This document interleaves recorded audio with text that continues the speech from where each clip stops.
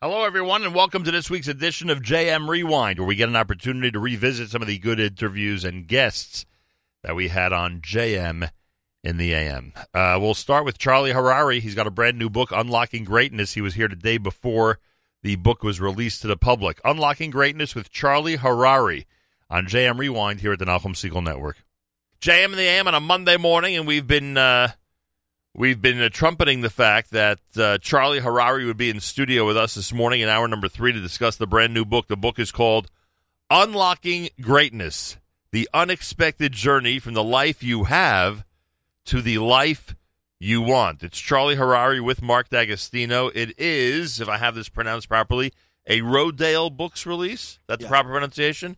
Rodale Books. And Charlie Harary, welcome back to JM in the AM. What an honor to be here. Thank you, Nachum. It's so great to be in the studio with you in the Lower East Side, the holy Lower East Side. Thank you so much. I appreciate that. Thanks for coming in. As you know from my social media post, it was a great moment when this book arrived.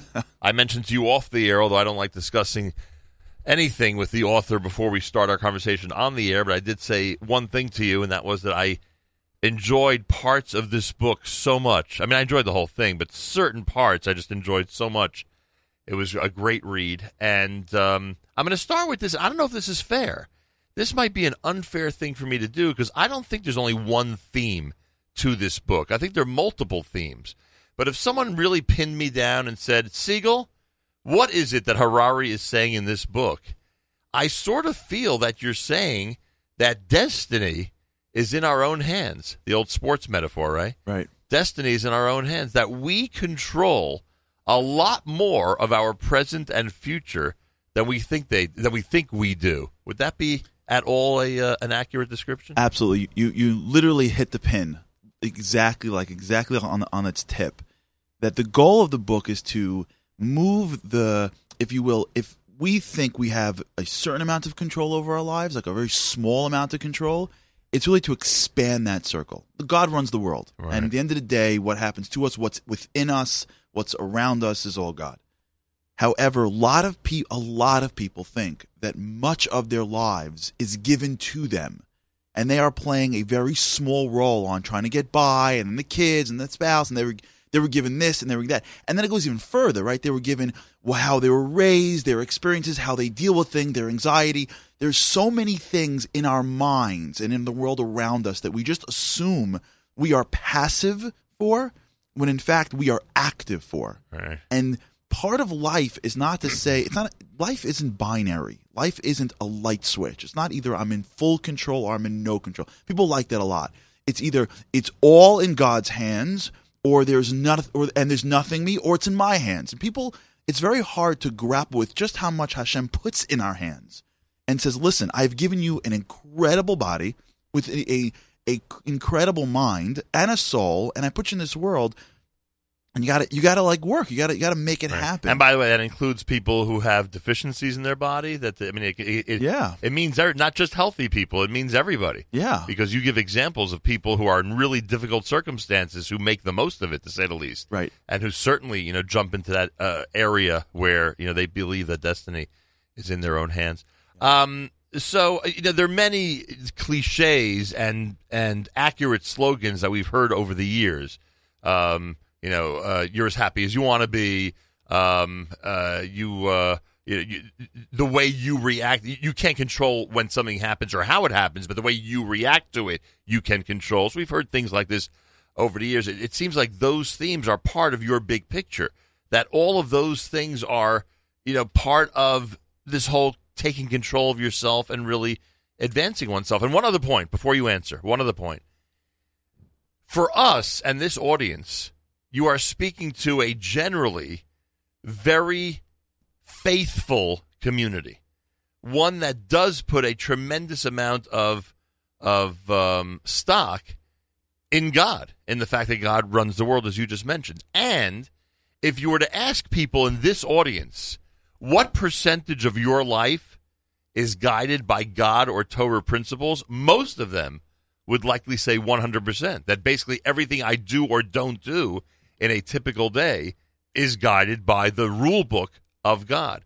With that in mind, is it harder for us to adjust to us being in control of our own destiny when, in fact, we are leading our lives 100% quote-unquote controlled by God's rules? No, I think that's the point. I mean, the whole goal of the book, if in the middle of the book we speak about this idea of unity, right? Unity really comes from the principle of Yichud Hashem. In fact, this book is built on the principles of Panemius. And one of the things I tried to do, because it's published by a division of Random House, it's not a Jewish book, but the principles are 100% aligned with Kabbalah and Hasidus. In fact, what we're doing next is publishing Mar Makomos off the book. And I already have 2 hours of shiurim that will hopefully get out to the public post this book launch to show that everything in the book is totally aligned with what I think Kodesh Baruch Hu is teaching us and telling us for our everyday life. So living a life based on Torah and Hashem is exactly in line with this. But here is where I think we make the mistake. In that part of what we are supposed to do in this world is grow and be better. That's if that wasn't the case, there'd be no Yom Kippur, there would be no tshuva, there'd be no tachanun. The whole goal, Hashem says, is listen, you can't come in here and sit on the couch. Like, you know what I'm saying? I'm not giving you remote control. The idea is like, you gotta work. You know what I'm saying? Adam yubad. Like, a man's job is to be amal, is to work, is to make something of him or herself throughout their lives. Most people think that work takes place in hands, in what I do. And it's hard to understand the power of the mind because we can't see the mind because we think it's us. And that is the hardest and the most incredible thing to understand, that the mind is a muscle like any other part of your body. And if you work it properly, you'll have a different life. Right. And if you don't, just like if someone says something, I'd love to lose weight, but it's all in Hashem's hands. Hashem's like, really? Okay, I know it's in my hands, but the 18th helping of chillin doesn't actually help my cause. You know what I'm saying? But work with me a drop. I put you in this world. You know what I'm saying? Don't kvetch to me when you're on the 7th portion of dessert. You know what I'm saying? I'm not taking all your calories. I know your grandmother said that you don't get calories when you eat somewhere around Shabbos. You know, but any of the 6 days that's around Shabbos. Right, exactly. You know what I'm saying? Until Tuesday if you're holding, and then Thursday it's already almost Shabbos. So if you eat any calories from Thursday to Tuesday, the malachim take it. And I'm with you. It never works, it just never works. Right. And I'm with you, Hashem says, and I love you, and I'm with you, but you gotta, I put you in this world for a reason. I want you to be healthy. You gotta take care of your body, eat healthy. But when it comes to one's mind, and this is really the core impetus of the book. And mind is not brain. Mind is not exactly. brain. Right. When it comes to one's mind, your mind is connected to your soul. Your brain is a piece of machinery that God gives you. Right. So your brain has habits, it has insecurities, and those insecurities are fixable, but they take a lot of time. But once you see your brain the way you would see your body, the way you would see your muscles, then you can say, hey, wait a second, I have this issue, or I don't know this subject. But I can learn this subject, and I can do these things. And that person we had in the book, Barbara Arrowsmith, this woman was told basically that she has to live her life, and she's totally – listen, everyone has their own sort of mental challenges. I don't want to put everything into one bucket, but her challenges was she couldn't even understand any level of analysis. And they said to her basically like, you're done. And she's like, what do you mean I'm done? They're like, well, we can't teach you. And she's like, well, I'll just figure out a new way to learn something. And she ultimately creates this incredible career for herself. And that's – I think the most empowering thing we can understand is that when you're born B'Tselem Elokim, you don't have less power. You have more power. You have Hashem's power. It's not like you sit around and go, listen, we have Arabs around us, but okay, listen, hopefully the army is a piece of Hashem, right? The work we do every day, when you go to work every day, Hashem is through you. And when you recognize how much Hashem has given you and what body he has given you, it only makes you feel more powerful. I think a lot of us sometimes get into the trap where it's us against Shacharis and Mincha. It's us, that we it's a battle. We always talk about the battle with the Yetzer Hara, and that, and we don't realize sometimes that all those things are in our lives to enhance our lives and to, help us grow, help us improve. And that can be difficult. Also, I wonder if things are more difficult today because you point out in the book that the brain is satisfied more quickly than it used to be because of Google and finding information immediately, and this very shallow understanding of the world really comes very quickly to everybody. Is the mind even more ignored today because the brain is so much more quickly satisfied? Absolutely. And this is exactly the way your brain works is through neuroplasticity, right? As you have a thought, your thoughts literally create the structure of your brain. And when you have thoughts, when those thoughts are filled with stimulus, they get almost stronger and quicker.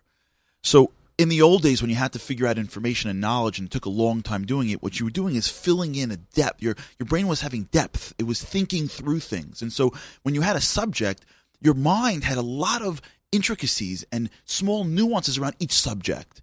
Today, we think we know something when we Google it in a second. So what we know is very little about a billion things. And then we say to ourselves, well, why do I have to learn more? I can just Google it. The idea of I can just Google something is I don't got to think. Because let the computer think for me. And that's good if you want to know how to get somewhere. But it's really detrimental if you want to have any level of knowledge of something. And so as a result, if things don't feel really quick, if we don't get stimulus right away every second of every moment, we start getting bored. And then since there's more stimulus out there, as opposed to taking the time that in the old days you got bored, but you know what? You sucked it up and then you learned. But you have children in the phone generation. Do you fear that they could grow up with this shallow approach that you just described? Absolutely, yeah. And we work very hard. And it's funny because people think that the internet, there's a lot of issues with the internet, right? There's a lot of good and a lot of bad. Right. People think that the biggest issue is what's on the internet. Right. There's a bigger issue than what's on the internet, and the issue is that the internet conditions you to not think deeply on anything. So what you're building are individuals that grow up in a world where if they're not being stimulated every second of their lives, they don't get anything. So they don't take the time to think through things when it gets bored. That's why Shachris, for example. And in the book, you'll see when you go through when you have the habits chapter, you see what Kadosh Baruch Hu's doing. He's actually he built the place. He knows what he's talking about, right? Like he's like, I got you. Everyday habits and rituals. And what Shachris is supposed to do is, if you do the same thing every single day, after a while, since you know it already, it feels very regular and habitual. You're supposed to go deeper. However, it takes time to go deeper, right? There's patience. It gets a little quote unquote boring, if you will. But in the depth, that's when you find the greatness. But if you live in a world where everything is stimuli, the minute you feel a drop of boredom, you see people all the time, they're on a train. Yep. The second, they're in a wedding, the second that little bit of boredom, it's a second that it's not being stimulated, what do? Straight to the phones. Right. So when you put that into your job, into your career, into your wife and husband, into your kids, and they want you to read Goodnight Moon for the 80th time, and you're like, I am so bored. Let me put the phone behind your head and pretend I'm talking to you. So yeah, you wonder why kids are like, yeah, mom and dad don't know who I am. Yeah, because most of my experience when I'm on the swing, after 2 swings, enough is enough. Enough is enough because I need to be stimulated. That's all conditioning. That's all mental conditioning. That's going on. You read the book, you'll see exactly how it works, and you can come around that. You can fix that, and you can sort of condition your brain for more depth. Interesting. Charlie Harary is here. You hear him Thursdays right after JM in the AM with Unlocking Greatness on the Nachum Segal Network. There is a brand new book. It's called Unlocking Greatness: The Unexpected Journey from the Life You Have to the Life You Want. This was released when? Officially what day? It's officially tomorrow. Tomorrow's the release day. So you can order everything. Everything gets ordered today. Today is the unofficial launch because when you click purchase today, you get it tomorrow. Right. But tomorrow is the official launch date of the book. Cool. So and go to all the usual places on the web in order to Amazon.com. You go to. I have a website, Unlocking Greatness Book. So if you go there, you get all this free stuff that I give away to get people to order. But otherwise, you go to Amazon.com. Including some of the charts that you have in here, right? Yeah, we actually have a bunch of charts in there. We turned it into a 35-page, really nice color PDF that you can just download for free if you go to unlockinggreatnessbook.com. Very cool. And it's got to order today, tomorrow, because all these givings are given away before the launch date, which is officially tomorrow. All right, so try to order it today, everybody. Unlocking Greatness, Charlie Harary. You get all those bonuses. And tomorrow's the official launch date, so we say Mazal Tov to you. So the book opens with with what many would call a typical conversation with the average husband and dad, who's speaking to you in the story that you tell about what sounds like he's not getting out of life what he wants to get out of life. And when you say to him, well, what do you want out of life, or whatever the exact question was you asked him, he sort of gives a legitimate answer, in my opinion. He says that, I want a good career, family life, appreciate my kids, this and that. And you based on the way he said this, you're saying to yourself, no. There's something here. He's not really telling me what he really wants. What is the difference between what he said and what he really wants? Yeah, that's. I'm happy you brought that up. That's exactly right. Most of us, if you really get down to why many of us feel unsatisfied, like you see people walking around, and this has almost been cliched, but you look at the generation that unfortunately is passing away. They're getting older. God should bless them, the Holocaust generation, and then you just sort of skip 2 generations and you look at their kids, or even 3 their grandkids, right? And if you really went into the life of anyone from the Holocaust and you would say, listen, in a couple of years you'll have this, they'll be like, we're dancing in the streets. And you speak to some people that are living the lives that we have, right? The lives that we live with Minyan every day or everywhere in the world. Believe it. And we're unsatisfied. Right. People are generally unsatisfied. And even though we have everything. Everything. Right? In fact, we have things that it's so beyond like what anyone would have dreamed about. Like, you walk into a bar mitzvah, if there's no sushi, you're like, there's a God in this world. You know what I'm talking about? Like, there's the things. And it's gone way beyond that. Right. And why is it? Like, if we really, so this gratitude, things like that. But the reason that I think really is the core of it is because we cut and paste what we want in this world from other things. We cut and paste it. Like, as a kid growing up, they teach us, here's what you want out of life. And they list it for us, and we look around the world, and the world teaches us. And family, career are usually part of it. Exactly. Right. Family, career, this, that, and we we have a list of what we want in life. Right. But we never actually take the time to get under the core of what we are after. What are the things? What does that mean to me? Why do I want a family for? What do I want to accomplish in this world? The depth.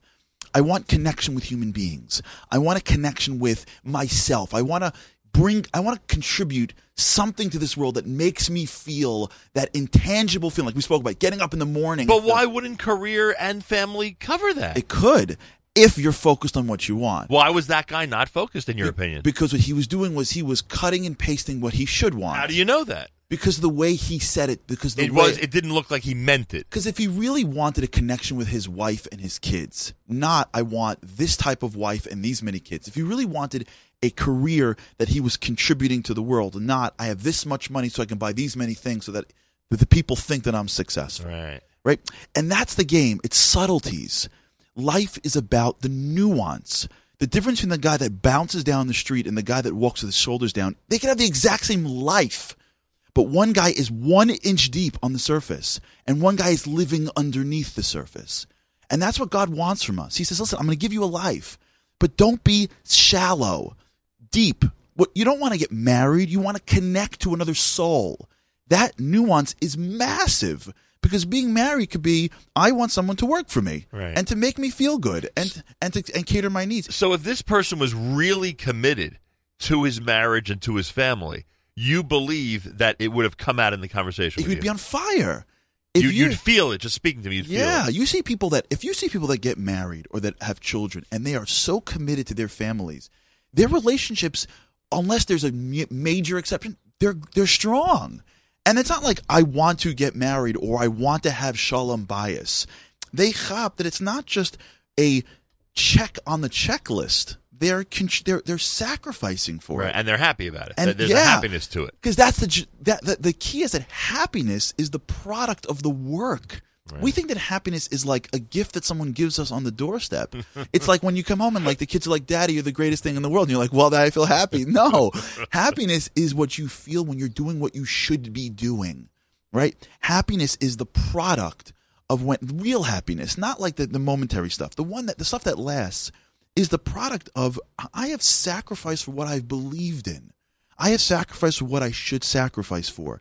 And I have the strength to be vulnerable. And I have the strength to try. And that could be in career as well. 100%. Right. It should be in career. In fact, that's why some people are so upset in their careers. They're so dissatisfied because... Even if they have the money, even if they have the 20-hour-day work days, they're still dissatisfied. Right. And one of the greatest things, we call this in the business world, golden handcuffs. One of the greatest misconceptions is that money will bring you career satisfaction. Mm-hmm. That's what a golden handcuff is. You're in a job that you hate, but they pay you enough money to stay. Right. So you don't love what you do. You don't sacrifice what you're doing. You're not contributing. And what I mean that guy doesn't wake up early in the morning happy to go to work? The guy who has a job and all he's doing it for is the money does not wake up early in the morning. What he does is he wakes up early in the morning, many of them, to make more money because he thinks that the reason why I'm not happy is because the house only has 2 extensions, right? If I'd go here for Pesach, then I would like click into some magic happiness feeling. And I don't mean that in order to be happy at work, you have to be in the nonprofit sector. Right. There are a lot of people Or that you are, can't go away for Pesach. Right. You can go away for Pesach. right, you go for Pesach. Just don't make that the Right. If the your thing whole that you- goal in life Right. is where you vacation, Right. you can still do that. God bless you. I'm not judging you. I'm just saying that it's not going to make you happy. What makes people happy is the connection. And in the book, we speak about the connection. We call it unified energy. Unified energy is the closest English word we found to Or Ein Sof, right? Because at the end of the day, what Hashem really is, we spoke about this on the show a lot, he's not up. Right, we put God up and be like, hey, I know you're up there, I'm down here. Can you like give me some goodies? It doesn't really work that way. He's not up. He's in. Hashem is in everything. The energy of Hashem is everything. And the feeling you have that feels great is when you take your piece of Hashem, and you connect it to Hashem's greater or. When you connect something to something deeper to yourself, that feeling of connection is what feels good. That's why when one takes care of somebody the way they think God, that they want God to take care of them, they feel somewhat godlike. They Exactly. feel like, you know. Amahu af'at, the principle Hashem says is if you really want to be like me, then you got to act that way. Right. That's why, and by the way, and I told this in the book, try it. It's incredible. You're having a bad day, you pass by a door, stop and hold door for somebody else. It's incredible. In a second, that person walks through, they smile at you, and you feel different. How come you feel different? Like, what'd you do? And the answer is that when you give, you're connecting to something deeper. When you're a giver in your job, in your career, with your family, what happens is you are connecting your soul to something deeper than physical, to spiritual. And it's not just in shul. It is in shul. But one of the greatest misconceptions that we have is we think that God only exists in shul. Right. It's in everything. You can find Hashem everywhere, and you can increase the level of your soul and the way you feel about things every second of your life. And when you look at life by what you get a wife, you get kids, you get a job, you get money, you'll never fully be happy because getting and taking is physical. By the way, and it applies even in Torah. You see people that are learning Right. and they take daf and they get shas, and their goal is not to give their mind to God. Their goal is to get some wisdom to feel smart or to finish something. And their God bless them. Or to it's just good. tell everybody that they did Daf Yomi every day. Exactly. And it's good. Keep on doing the daf. I'm telling you not to show up. I'm saying then you see some people that will do one line a week, but they're giving their entire soul to one line of shas, and they walk out of that room and nobody knows who they are, and they don't say I finished the Masechta, and they just feel intangibly different. Same Gemara, same wife, same kids, same job, same parents. The difference is one person's giving, sacrificing, tapping into spirituality. One person's taking. And when you do that difference, that nuance is everything. Now, if you combine the two together, if your brain is conditional, right, it's conditioned, right, and if your soul is based on giving, now here's the secret to everything. If you can condition giving into every aspect of your life, now you've unlocked your inner greatness. And a good example of that would be, what would be a far-flung example of trying to incorporate giving into some area of your life that usually is not associated with giving? What would be an example? What would be an example of that? I mean, and everything that you would do in life. Your whole life is your capacity to be a giver. And you can do, like, the way I tell the students when I do this is that it's just moving the bar up. Right now, people that are listening right now, just look at 3 things that you do during the day. Take career, take your family, and then take God. Take 3 things just today. And tell yourself, today, I'm going to move the bar from being good, getting by, to being great. I'm going to sacrifice a little bit more. So when I go daven or learn today, I'm going to push the needle just a drop. So I'm going to concentrate more than I ever think I could, just a little bit. When I get home and I usually expect this, I'm going to push it a drop and help or say smile or hang with my kids. When I go to my work today, I'm going to push whatever I do a little bit more. And I'm only going to do it, only to be a giver. I don't expect any money. No one's going to tell me you're a great husband. God doesn't going to give me more golden coins from heaven. Just the deal. If you just push it up a drop, like imagine like as if like you're in a plane, just move it up a drop. What you'll find is that while you do it, it's going to be physically a little painful, but you're going to feel a little intangible, like, what was that? So when you say giving, you're talking about the traditional methods of giving. Absolutely. Nothing far-flung, as I suggested. Just doing what, acting a drop differently at work, acting a drop differently at home, positive, of course. And in synagogue, just, having the proper intent for at least one of the brachos. Right, exactly. Don't get dropped. Before you leave, like when we take the spaceship, right. Before you leave by the first, Baruch Atah, just hold on until Magen Avram, and then you can book out until Modim. Right? That's the idea. And you're a realist, I see. but people, and this is another major misconception. People think that greatness is this massive thing, but when you really look at that's why I wanted to ask you about the title of the book. Because you just said 3 minutes ago in this conversation that what you just described unlocks your greatness. Those small little gestures that you just recommended, those unlock your greatness. Greatness is a big term, and it is the title of the book. Are you suggesting that if one makes those small little adjustments to their life, then they're in fact in the greatness arena already? I'm saying even more. I'm saying that if you look at anybody in the world that's great, and this is what we spoke a little bit about this on the show last week.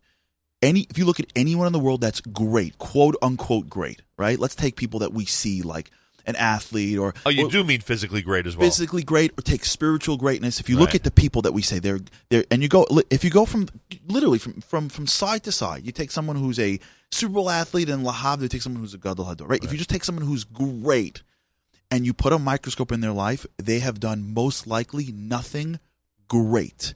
What they do is everything in their lives are constantly in motion to being better, right? The athlete who when Nick Foles throws the pass on the line to win the Super Bowl, he is great. No, he's not. That pass was just him sitting in a room a bajillion times, throwing the same football, but saying to himself when he was 8 years old, how do I throw it a little bit better? The difference is that the world clicked on and watched him on throw a million, and we go, oh, he's great. Right, no, his greatest moment. Right. The thing he did, the action that he did is a very small action of throwing a ball.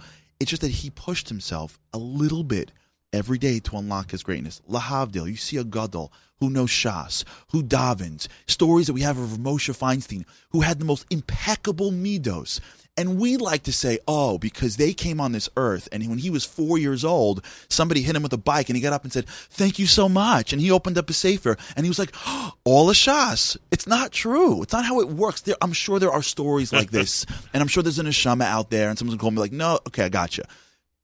What he did, and what made him great, was when he started learning, he said, I'm going to give everything to this bracha. Right. To this line. So when one is great in the area of finance, and law and finance and that whole arena, when one is great at that, what are they doing on a daily basis to get great? And is that considered greatness? Many of us, the athletes, we can understand. I am watching a level of greatness that really almost nobody else on earth, we just had the Olympics, almost nobody else on earth can duplicate, right? I just, before you got in here, I was speaking about this frum woman in Israel who was the number one Israeli, a frum woman, number one Israeli woman in the Jerusalem Marathon on Friday. Wow. So that's a level of greatness, right? And we can understand what she did even though we can't relate to it, we can understand what she did every single day in order to get to this point, right? Yeah. But finance, the legal field, those who sit at a desk all day, what are they doing to obtain that greatness and to enhance their lives? And is there a spirituality to it? Yeah, and that's my life, right? This is what I'm doing, right? I work in real estate, I'm in finance, legal. This is what I do a lot of my day. The way they get great, and people think that they're like geniuses. They're not geniuses. The people are smart, but what they're doing is they're looking at their craft, whether it's this particular area of law or this particular area of finance or real estate or commodities, whatever you're doing. What people are doing is they are looking at their trade and pushing themselves to understand it a little bit better every day. You have a building. How do I make that building run? How do I buy it smarter? When I look at a deal on a sheet, what part of that deal am I missing? How do I get better every day at the work that I do? When I'm a lawyer, how do I read things, structure deals, defend clients? What do I got to do to become better slowly every day of my life? That's how they get better. And it's not more likely that a physically great athlete would be happier than a cerebrally great lawyer. No. One has nothing to do with the other. In fact, the other way. Even though for us it's easier to understand the greatness and how they obtained it when it's a physical trait. I think the greatest people that are at the greatest risk of being unhappy are athletes. because athletes spend so much of their time. Listen, the world-class athletes know it's all a mind game, right? Tom Brady knows it's 90% in his mind because it's all the game up here. But when you look at people that are physically great, and I would even go further, when you look at people that are successful, remember, great and successful are not the same thing. Right. Greatness is who you are. Right. Success is what the world gives you. And that's a whole nother cheshbon, right? Whether or not, and this is, by the way, a huge difference. When you are working on your inner greatness, you start to feel so good about yourself because you're doing what you should be doing that the world doesn't have to give you as much as the people that sort of go by and expect it all, right? You don't need... Again, you become a giver more than a taker, right? Exactly. Right. People that are successful... Let's take athletics or even in finance, right? In areas that are not mind or soul related success, they are at a major risk point because they're feeding, their brains are conditioned to feed off success. Right. And when that success doesn't come because of factors out of their control, they have a hard time, unless they are prepared for it, readjusting. Right. The athlete who is successful at athletics, when he's 35, he's already over the hill. Right. He's got 70 years left of his life, but he's only conditioned himself to connect his greatness to being on a field. And he only kept getting greater from, the age of 12 on, Exactly. When you take someone who's 30s, right? who's successful at business, unless they're developing their larger mind, if they're not givers, the market may crash. So when you sat with that guy, getting back to the beginning of the book, Unlocking Greatness, when you sat with that guy who obviously, I don't remember if you said it or I just implied it as I'm reading it, he's obviously somebody in the world of finance, it seems, right? Yeah, he was a banker. Okay, a banker. So he's in the world of finance. So it is possible that you would have sat with him in Starbucks and you would have gotten a vibe, this guy's really great. Sure. This guy's really... It's not because he's in finance that he's in this state. He could be in any field. He would be in this, I don't want to use the word depressed because it sounds like a clinical word, but anybody could be in this, down state of affairs. Oh, yeah. I've seen people that are sitting in positions that are supposedly like the most inspiring, teachers, right. And they are literally in a place of misery. And I've seen people in complete finance, and they're the and greatest, you've seen teachers who are the greatest people in the world. Right. Wherever you are in life, experiencing great joy. Yeah, wherever you are in life, if you believe you belong there and you're doing it for the right reasons, that's where you belong. Right. There isn't a path to Hashem. The goal is everybody. And that, by the way, is you look back 2 generations ago, and I miss these times, or even 3, and you see people like my great grandparents.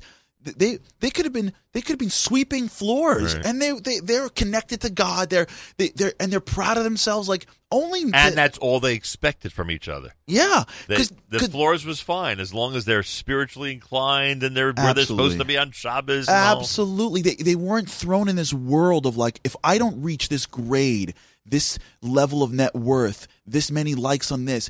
We live now in a world of it's like a fishbowl of materialism, where all of us have to reach levels of things for us to feel like we're worth it. Right. And if you're getting an 82 on a test, you get a call. Your son, but isn't he in first grade? Yeah, I know. We're worried about him. Maybe we should give him some drugs. So you're like, what? You know what I'm saying? Maybe we should turn him into a zombie for back in there was a time where you get to just be anything. You could be a woodcutter. You can be taking the water from the well if you did it right. If you did it as a giver, if you did it with all of your soul, whatever you do, you could connect to the deepest portions of yourself. And I do this, by the way. After I wrote this book, I got to tell you honestly, I walk the streets and I have all that usual bias, this person's important and that person's important. That usual stuff we walk with. And I look at every person now from the book and I'm like, this person that I'm looking at could be the greatest person in the world. I don't know. You take some immigrant that comes in who's working 25 hours a day and they could be the greatest person in the world. God could look at them and go, look at this person, humble, everything to this family, killing for what's right. You can see a mother out there who looks like a regular mother. She could have 2 or 3 kids with neshamas that come into this world in bodies that don't really work, so to speak. Right. And God could look at her and go, the whole world is being held up by you and nobody even knows you. That's greatness. And if we just change the perspective, we'd want to be like them and not just trying to be as close as we can to whoever has more Instagram posts in the secular world that we can sort of be as close as we can to. You know what I mean? Charlie Harary is here. The book is called Unlocking Greatness. Order it today, everybody. Trust me, you will be thrilled with my recommendation. Unlocking Greatness is the name. You know the name from the Thursday show that follows JM in the AM. hosted by Charlie Harary. You have some great people who have, including Dr. Pelkovitz, who means a tremendous amount to this audience, who have approbations for the book. And it is a Rodale, right? Is that correct? A Rodale release, Rodale. Also mentioned, Charlie mentioned earlier that some of the extras that you can receive with the book are available today because the official launch is tomorrow. So if you order the book today, you're entitled to those extras. And, of course, you'll receive the book essentially this week because, hey, it's tomorrow. Is there a big party, big celebration? What's going on? I'm actually going to be the tour starts today. You're the first stop. Thank you very much. This is the beginning. I am honored. We're going, thank God, to a whole bunch of cities across the country for the next 2.5 weeks until Pesach. But the official sort of, I don't know if it launched, but it's going to be in Yeshiva University Wednesday night. Nice. Wednesday night. This week. So we're doing actually a great event. We're doing an event tonight in Chazak in Queens. Tomorrow I got a great event. You know LTB or PTEX, great organization. We're doing an event in Crown Heights tomorrow night with them. And then Dr. Pelkovitz and other people Wednesday night, because a lot of the material here came from my course there. I taught in the business school for a bunch of years, so I'm gonna go back to Yeshiva University and that, Rabbi Soloveitchik's mentioned in the book. So we're gonna have go back there and hopefully talk about it. If God's listening, it's all from Hashem. Whatever He wants, hopefully it'll be nice. It must be an amazing feeling when you're told that you've actually changed someone's life. When you're told that and now. People think to change someone's life, you have to do a big thing. As you just described, it could be a little tiny adjustment, and they'll experience a big change. Small adjustments. With this book, you'll probably be hearing that more and more. I hope so. Thank you. With your mouth to God's ears, if one person is inspired a little bit, it's worth it, and that's really true. When you're writing it, writing it I feel very vulnerable. You put yourself out there a lot. You got to get out there and write, and it took a very long time. I mean, speak about the small things. Just to write that took a year. Wow. And it's just, and when you give it to these, you give it to the editors, and they just rip it to shreds, and it's almost like no way, and then you write it again, and then you give it again, and they rip it until they finally think it's worth it. And don't be insulted by this question. Why were they interested in this book? I have no idea. Seriously, to get into that world, it's a 4-year process. It starts with putting a proposal together, and then sending it out to all these agents, and then from an agent going into all these publishing houses, and then it's all God. It's really all God. We had this one person. My agent is from Dallas, Texas, and she picked it. And I can't. And it's just the story of how we got here. If I just told, we'd have to do a full show on it. It's 100 small little.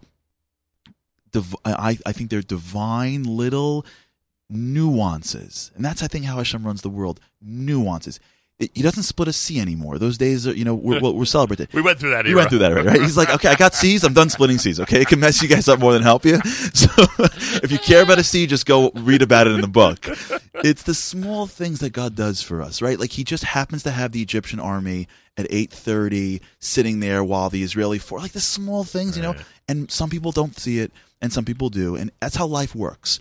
If you want God to see God in your life, start paying attention in small ways. So this process showed you God in your life. Oh my gosh, the smallest thing. The co-writer, I've got a co-writer. He's a wonderful fellow. He's out. Mark D'Agostino. So he was. Where's he from? He's from New Hampshire. He actually wrote, Rudy. The movie Rudy. So Rudy was my first recommendation. Cool. He wrote his book. We met over coffee. I just told him what I wanted to write, and he's like, I'll help you write it. And he helped me write the whole thing. And he happened to have been in the office of an agent a while ago and said, you got to pick this book versus that. But this crazy sort of, and the person who picked it up in Rodale, and all these, it was just a long process of small little things. And along the way, just trying to push yourself to just try to work harder every day. Were they intrigued by your speaking career, or that was completely separate from the proposal for the written word? I think it was separate. I think I can't tell. I don't know. I think a lot of it was the ambition of trying to say we're going to do something that's going to be a little bit more. We're not just going to hit a nuance. We're going to push harder and give you a little bit more. What's interesting about the book, which I think is unique with God's help, is a lot of times you find a book that's sort of one-dimensional. It's about your mind or about your soul, we tried to do a whole bunch of things. We tried to do 4 chapters on the mind, 4 chapters on the soul, and 5 chapters on practical application. So I think that was a little intriguing to them. But I honestly think they were like, we're not even sure this is going to work. So. So you don't know what Rodale's expectations They're like, you know what, go try. We'll tell you no thank you later. And I got to tell you, my first draft, it came pretty close. When I gave my first draft, they were like, we're not sure, so why don't you try again? And I mean, I'm being a little bit, sort of. And eventually came together. And thank God. Listen, it's all from Hashem. Thank God. It really. And I hope people like it. I hope people are happy. And like you said, it really comes down to it. And I've learned this through the book. It's really the small nuances. It's just if you just tweak at the margins every day for the rest of your life. And that's the story of Sphere Settlement. You can have the life you want if you make those small adjustments. Yeah, and that's it. We're searching for some life, and God's like, I gave it to you. You know what I'm saying? Like, we're all like, if you give me this, God's like, huh? No, I gave it to you already. Like, I know what I'm doing. Just look at the life I gave you, but now look at it with the lenses of make it better every day, and trust me, when you get to the end of it, you'll say, oh, by the way, you gave me the right life. I mean, there are people in really, really, really difficult circumstances who to say make the most of it is an understatement. Yeah. And they get what you just said. Yeah, there are people in real challenges, and they are the greatest people that we have. And because we live in a world where we're so focused on these material sort of markers of success, many times we just fly right by them and think the greatest people are the ones with the gold medals around their necks. And I'm not taking away from Olympic athlete, but it's the greatest people we have are those people that are just making their lives better with and with happiness and joy. And we miss it. And it's the Holocaust generation that we're losing every day. Right. I lost my grandfather this year, that. And that's a generation as of people that just were the greatest people ever, not because they all hit some kind of benchmark of financial net worth. And we know people, I know people that are living greatness the right way. And if all of us lived that way, every day getting better, we would be different people. Our nation would be different. Our kids would be different. They would grow up different with the technologies, and they would just grow up different. They would grow up with all that they have, but they would have this intangible no, every day, give more, give a little bit, push. And it's not major. It's just a little different perspective. You're the one who told the world, take the shot, right? And you took a shot here. I hope so. What did Wayne Gretzky say? You miss 100% of the shots you don't take, right? So you took a shot on this book. Yeah, let's hope it goes in. I have a feeling you're, and you know what they called him, the great one. Yeah. Right. They called very good. I should have put that in the book. Yeah, why haven't I talked to you beforehand? I have a feeling this one is heading straight to the net.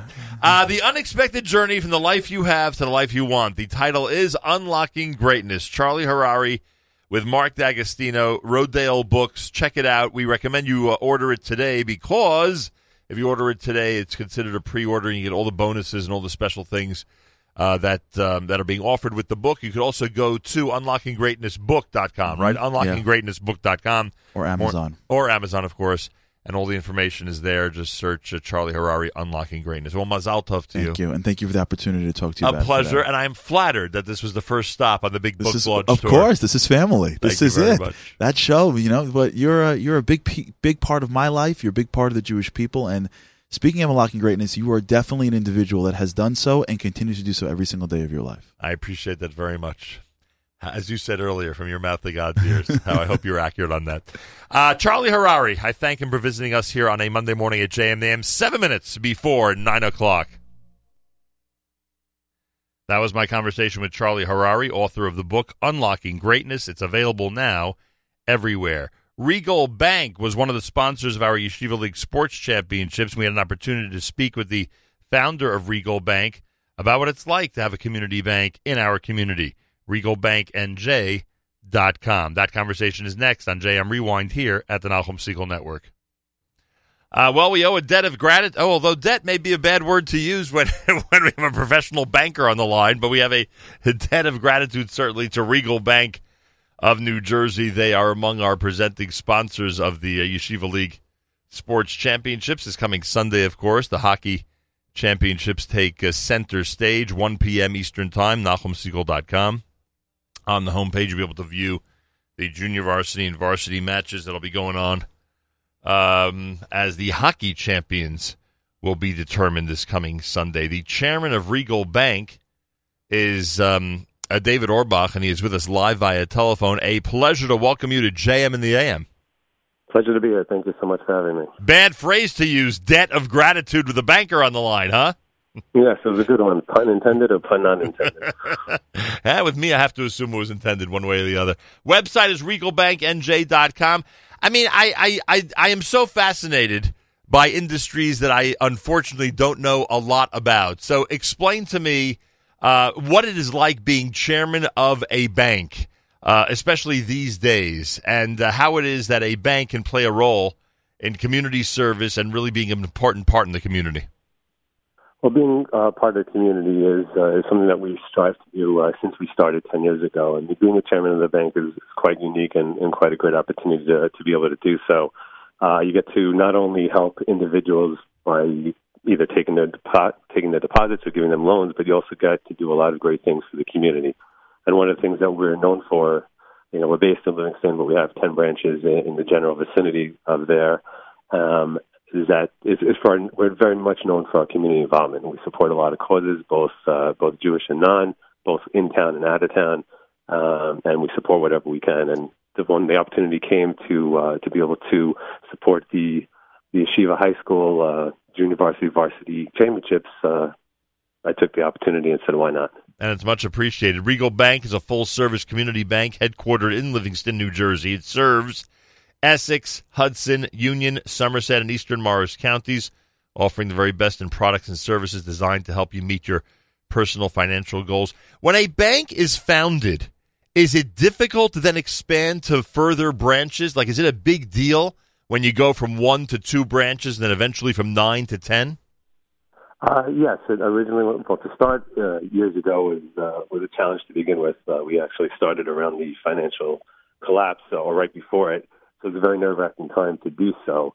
But once we got up and running and we were able to expand and find new locations and expand from there, even though it is a challenge because you're in a growth mode and trying to start a business from scratch as opposed to being a known brand like Citibank or Chase, so you're going up against the big boys. It takes some time to make inroads, but that's where the community involvement really comes into play. By being part of the community as a small community bank, you could actually touch people greater than the big boys could, and that's where you start to really develop your name and brand, and then you develop a following, and from there you're able to then go into other towns and kind of expand. David Orbach with us, chairman of Regal Bank. Which is your most recent branch? Which is the most recent to open? We opened down in Somerset. How recent was that? Recent. That was about a year ago. Interesting. And today, these days, you, rightfully so, as chairman, speak about the capability the bank has, and in reality, the way they do interact with the community and give that personal service, so to speak. When in general, the banking industry is going in the exact opposite direction. Today, one can do all their banking without ever walking into a branch. That's true, and we have those capabilities as well. That's one of the great things about the technology that's been coming out over the years. When it first started, only the big boys, the really big banks could afford it, and it put us at a competitive disadvantage. But now, every few months, the new technology is getting cheaper and cheaper.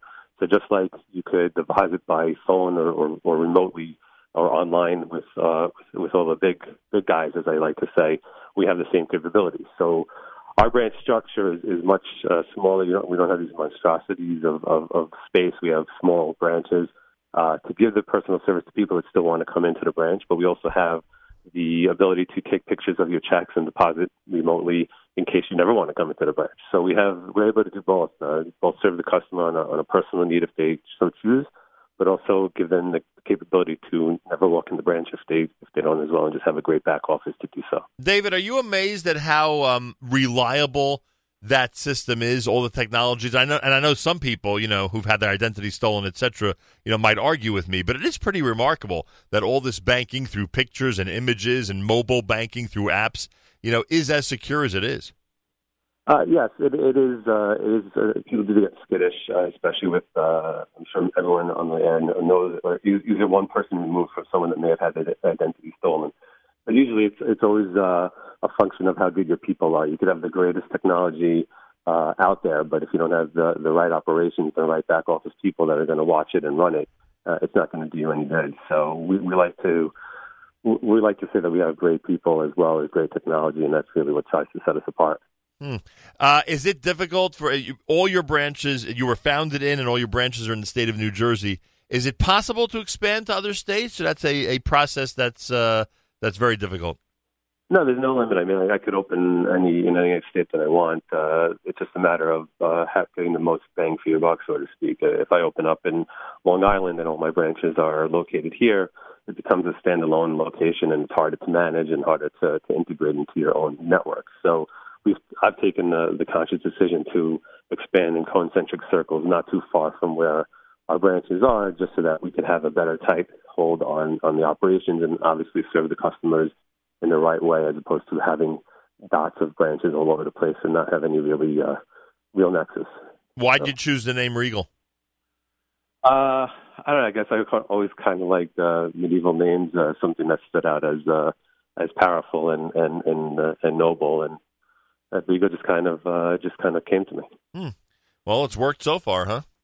Yeah, so far it's worked well, and hopefully we get to continue to expand and continue to help the communities and especially sponsor other types of events within the yeshiva world and non-yeshiva world to make an impact. Because ultimately, that's what people remember.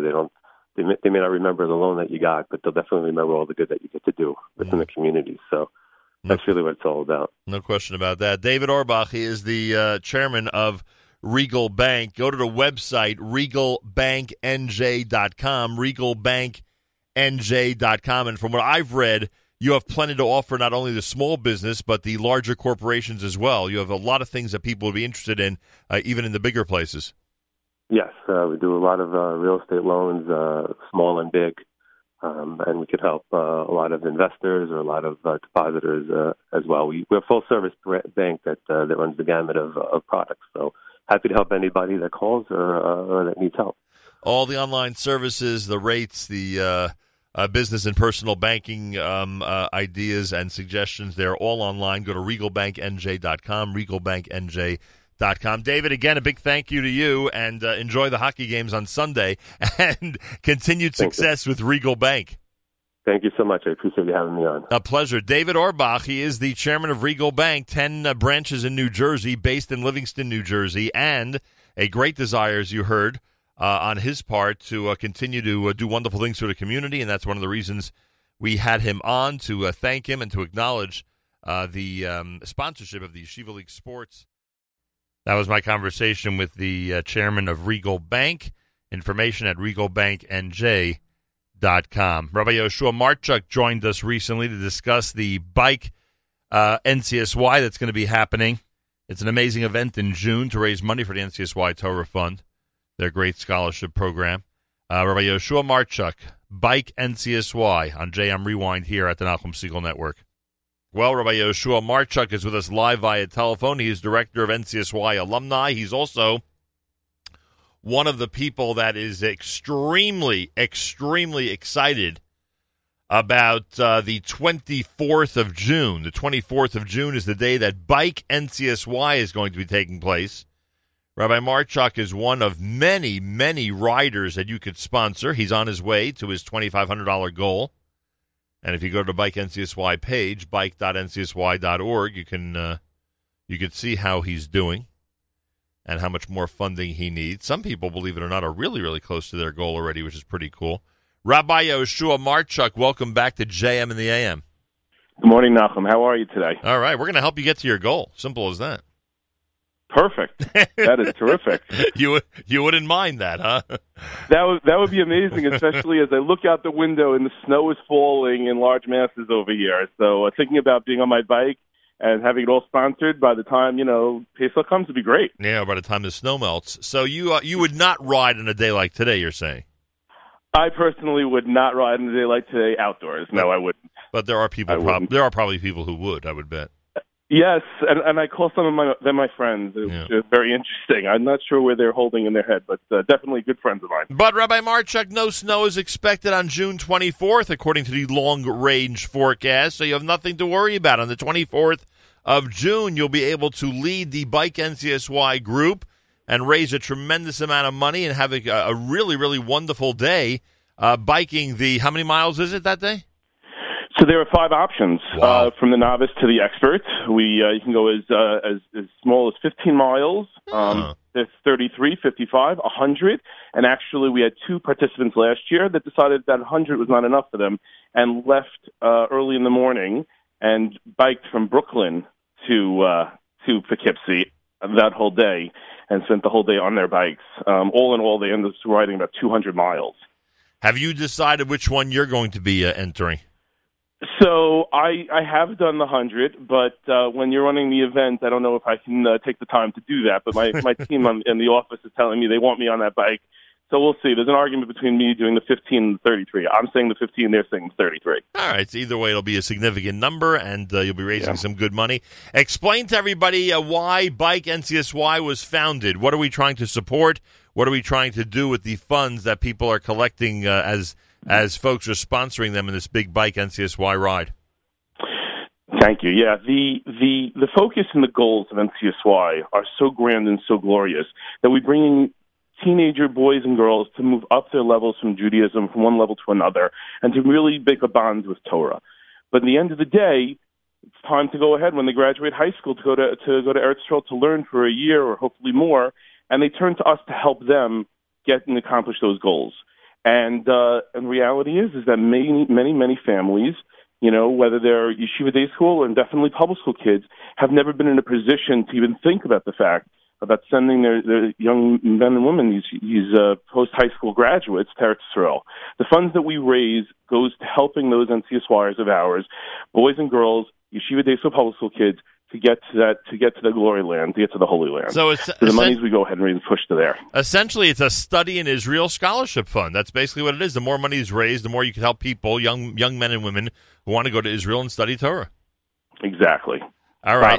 Now, there are people out there who are riders, because you know that number continues to increase in terms of riders of bikes in our community. How do they get information about registering and participating on the 24th of June? So everything is there on our website at bike.ncsy.org. If they all is laid out and written for you there. However, that if you're interested in having more conversations and have questions, please reach out to us at bike@ncsy.org or 212-613-8145. That's 212-613-8145 to connect and to ask any questions you have about it. We're really excited about the event. I have to tell you, you mentioned as the riders keep signing up.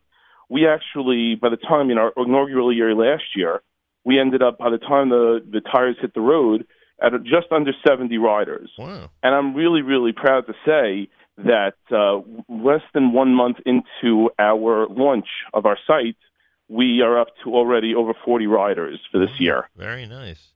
A lot of commitment out there, people who want to help out, and also people, as you've explained many times, who enjoy these rides, who enjoy the rides, and it's a challenge for people who are on their bike constantly on a daily, weekly, whatever type of basis they're on. This is a great challenge for them and one that they enjoy, and also a very safe environment, right? You got the whole route laid out for everybody with all the different aid stations along the way, etc. So it's a good way for people to really challenge themselves and make some money for NCSY. Terrific. Yeah, 100%. Everything is laid out for you. There's directional maps of where to go. It takes you over multiple times, twice, and at the beginning of the ride or in the end of the ride, over the walkway over the Hudson Valley, which is absolutely stunning. You want to see pictures from the day, you can go to our website also. It's on the bottom of the homepage, pictures of the whole day.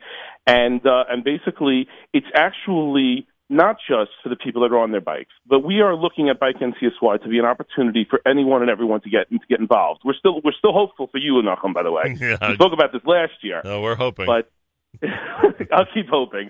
But it really is an opportunity with the real fever and excitement there is going on in our neighborhood and our communities that are regarding biking, that anyone can get started, and even they can get started, yes, even in this weather indoors, and then continue on their way outdoors.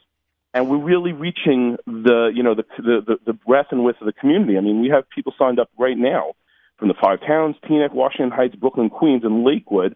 But not only that, it doesn't stop there. We have people signed up from Albany, Cleveland, and Milwaukee that are planning on making a whole weekend of this, and looking forward to a great opportunity to get on their bikes and to kick off their summer Very cool. Bike NCSY happens on June the 24th. You know why it's so important.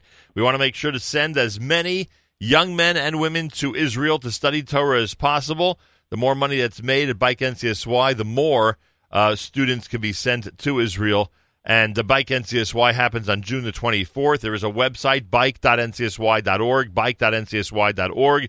We ask everyone who wants to ride to register ASAP. We're asking everybody who wants to sponsor a rider to sponsor Rabbi Yoshua Marchuk or any of the other wonderful riders who you will see on the website. And by the way, we should mention Bike NCSY is raffling off a Specialized Fact Carbon model bicycle sponsored by Roy's the day of Bike NCSY. Now, I don't know what that means, but Rabbi Marchuk, I assume that's a big deal in the biking world.